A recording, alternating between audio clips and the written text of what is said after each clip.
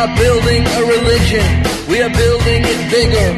We are widening the corridors and adding more lanes. We are building a religion, a limited edition. We are now accepting callers for these pendant keychains. To resist it is... This is Jeffrey Grossenbach. It's the Ruby on Rails podcast. Last week I was in New York City, supposed with Sebastian Delmont of StreetEasy. This next week I'm going to be in San Francisco teaching a Get Started with Rails workshop. You can go to carsonworkshops.com and find out the details. I also hope to have a little dinner with local Rubyists June 7th, Wednesday night, so check my blog at Newbie on Rails for the details on that. I also want to thank Dave Zwiebach and Josh Owens for a little bit of advice on audio editing and post-production. Hopefully this episode sounds a lot better, and I'm going to go back and redo some of the older episodes to make them easier to hear in a variety of circumstances. Also, thanks to everyone for the feedback about advertising. I'm going to look at some of my options out there and see what I can do, but we're going to definitely keep it real and not try to get too commercial too fast.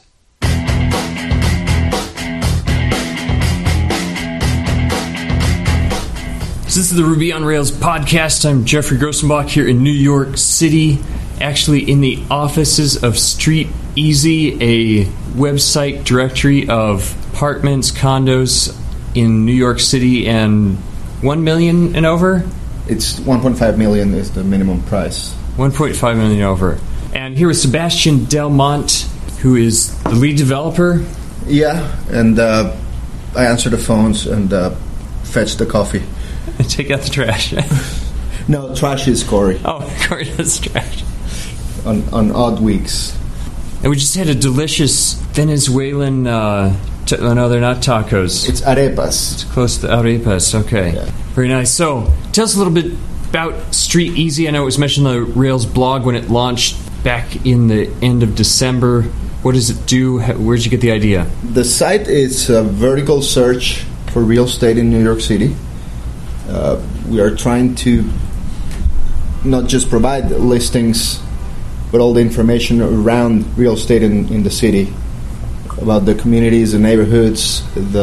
We're trying to get into all the aspects of what it means to live in New York City. But right now it's basically sales, and we're adding rentals. We are a site for consumers, not for brokers. We're doing this for people who are looking to buy a house, or people who are selling their places and want to know what the market looks like, or people who are just into real estate porn. Entertainment. Yes, there's a lot of entertainment in real estate, especially in New York. I heard an interview with Craig Newmark of Craigslist, and he said real estate is a blood sport in New York City. Probably. Even as spectators get into the fight, too. People tend to have very strong opinions about the market and about specific buildings and new developments and neighborhoods, and whether gentrification is good or bad, or is actually happening or not, whether that new building on Astor Place is terrible or is just mediocre. And you can see it in all the blogs about real estate in New York. It's a very opinionated segment. It's a full-time hobby, writing about real estate. It's happening. It is. We started this site back in June or July. Why did you choose Rails? I was asked to come on board by Michael Smith, one of the founders. I've worked with him before. And my previous experience had been with PHP and Java-based web apps. We were trying to think about what to use for this site. It was basically between PHP and Java. It was about the time where the Rails marketing machine was getting steam. I had heard about Rails. I actually have a friend who mentioned Ruby about 2 years ago, and I'm really, really sorry I didn't listen to him back then, Carlos Tirado. And now I actually had to tell him that he was right. I just went to the Ruby on Rails site, took a look at the page. I saw the screencast. I was impressed enough to download it and start playing with it. And by the end of the weekend, I had a little prototype of the site. Monday came, I told Michael, I don't know if this is going to scale. I don't know if we can actually deploy it. I don't know, but we're going to do it on Ruby on Rails. We're not going to use any other thing, any other platform, any other architecture. This is it. And the biggest reason I liked it was it had that little trick of scaffolding and magic behind it that makes you feel like it had simple solution for all the problems.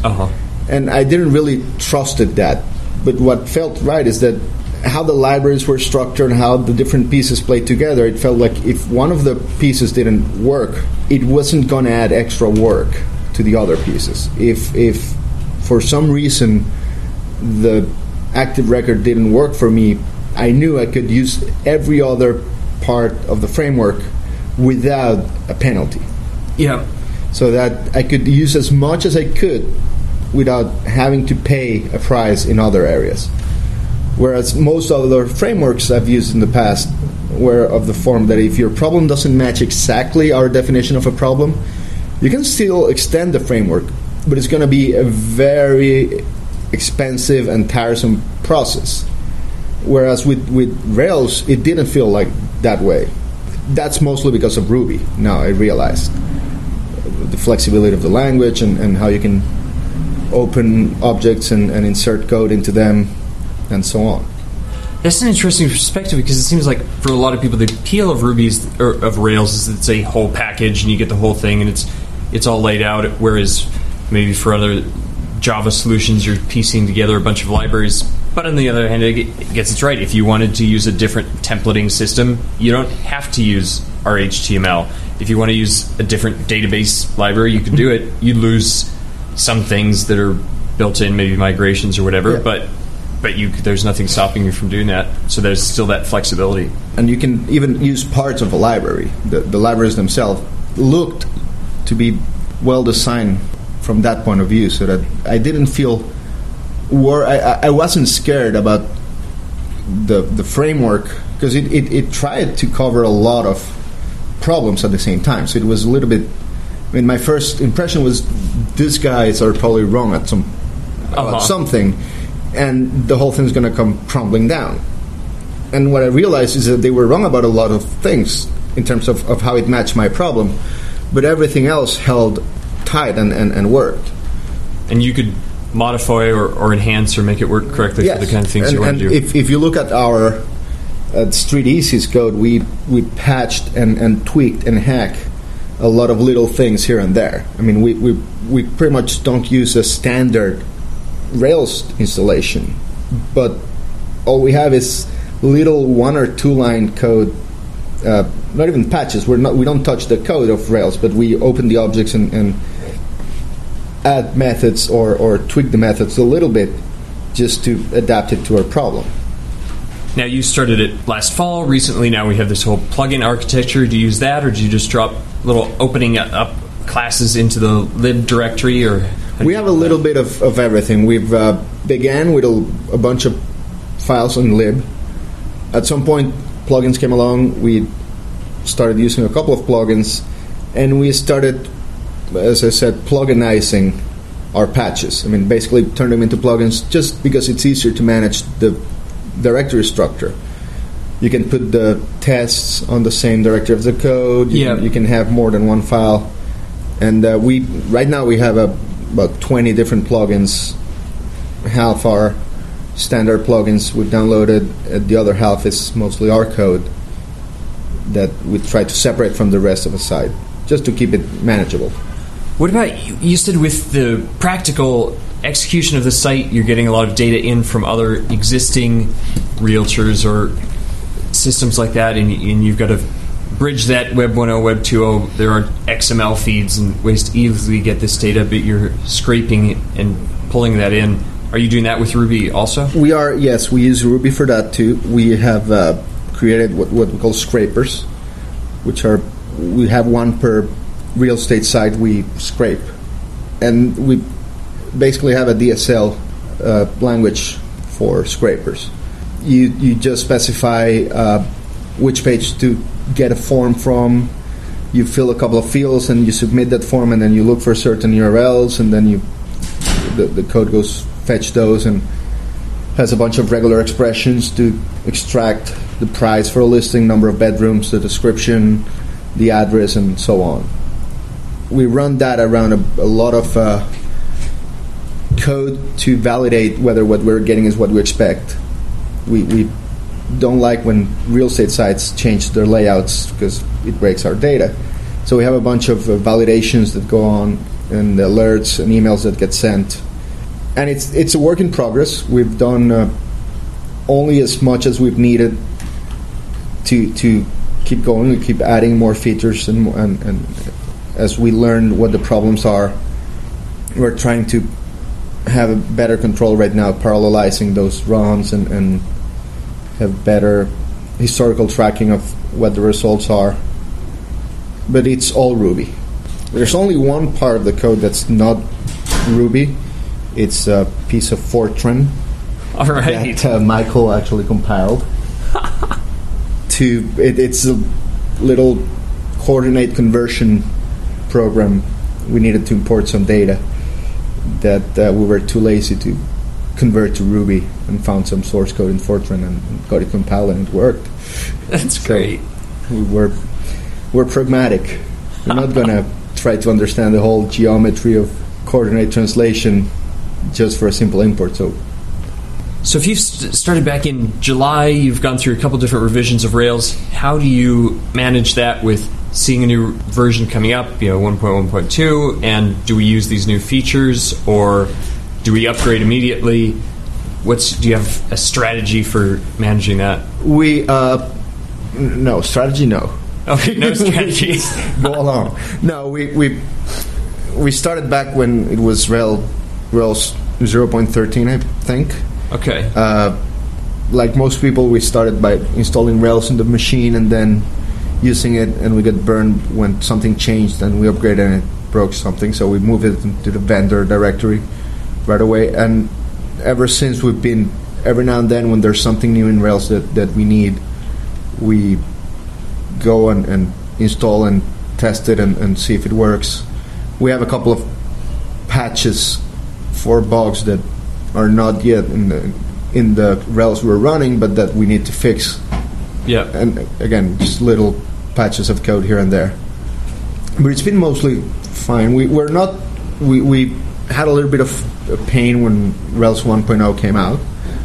A couple of things. There's big changes. Yeah, but when I mean a pain is that we spent a couple of days fixing things and making sure everything ran. With 1.1, it was mostly transparent. It was more about downloading and running things to see if they work, but it was painless. But we've pretty much left it alone ever since. We haven't played with the upcoming features yet. You mentioned too that you've got a whole database of basically every dwelling in New York, in Manhattan at least, and then you can compare it, and sometimes you can even tell when real estate sites when ads aren't completely honest, or you can even correct it and make that more accurate. Was that an intentional part of why you wanted to build the site, or it just kind of happened as you started comparing all of this? A little bit of both. We wanted to have that database of buildings so we could better map what the listings were, what the addresses were. New York City has something that's different from most of the country, which is 75% of the buildings are co-ops, not condos. And that means there's less data available for those. And it kind of confuses most other real estate sites that try to deal with New York City. And by having this database, we can better keep track of what's available and group them into the building, which is what matters. Better provide you with historical data and with what's available in the same building right now. When you're looking at something, tell you whether the price is reasonable or not for a new listing, and so on. But it also let us deal with neighborhoods. Neighborhoods in New York, as in most other cities, are very important, but the boundaries are not well defined. especially brokers tend to overstep those boundaries a little to their convenience. Actually, more developers of new buildings than brokers. Brokers know that it's to their advantage to keep the definition of Tribeca stable, because their listings are actually in Tribeca are more valuable. But a developer that has nothing but listings one block over in Chinatown, they actually prefer to call it Tribeca, and they even use that in the name of the building. At some point, we decided we would draw a line in the sand and decide this is going to be Tribeca for us. And even for some neighborhoods, we had to decide where to put that boundary, because it wasn't that well established. And we might be wrong by a block or two in a couple of places, but pretty much we nailed all the neighborhoods in New York City. And we know we tagged all the buildings in the database with their own neighborhoods. So that when a real estate site claims that a listing is in Tribeca, we can actually say, yeah, sure, you're selling a listing in the Tribeca Tower, but it's actually located in Chinatown. We're pretty sure it's Chinatown because it's east of Broadway. And they were very sorry, but it's Chinatown. Well, maybe you'll have to evaluate Seattle, too. I think 2 blocks from my current apartment, there's the Tribeca Lofts, so I think maybe that's not really in Tribeca. We let me look in our database. Okay, I think it's it's probably west of Broadway, so that's... But it's also west of the Hudson River, so that's where Tribeca ends. Well, people are always interested technically, especially, I think the last time I was actually in a Rails shop was at Odeo in San Francisco. So what kind of hardware servers are you running? I'm sure, Odeo had huge amounts of audio and data that they had to serve out. You probably don't have that much of a bandwidth that's going in and out, but what kind of hardware does it take to run this kind of site? Well, in keeping with the pragmatic approach, we browsed the web and found a couple of dedicated server companies that had reasonable prices, and we ended up getting a bunch of dedicated servers. We actually got more than we needed to because of a form filling accident. But the prices were cheap enough, and that we decided, hey, we'll keep them as backups, and so we can play with full load balancing and partitioning before we need to. Right now we're running with a couple of web servers on the front, running Lighty with DNS balancing. Okay. Fast CGI to 4 application servers in the back. One database server running MySQL. It's a dual processor. It's the only dual processor we have. And another server that we call the batch server. It's the one that runs most of the scraping and all the data processing tasks. And it's also working as a backup database server. And we have our development box that runs the source control, runs continuous integration, and a couple of the beta sites that are automatically deployed. If all the tests pass, then it deploys to that beta site, and we can always have a working copy of the site running, and a test database too, the beta database. And that's it. That's a few Mac laptops as our workstations. So I haven't looked that much into the continuous integration, but is that an extra setup to have it automatically deploy to a demo server after a successful build? Or? It was simple. We used Capistrano back when it was still called Switch Tower. And we created a task that just deploys. And we did it in a way that it will figure out whether you wanted to deploy to the production site or the beta site. And it's just a conditional on the top of the Capistrano file that sets a different set of servers.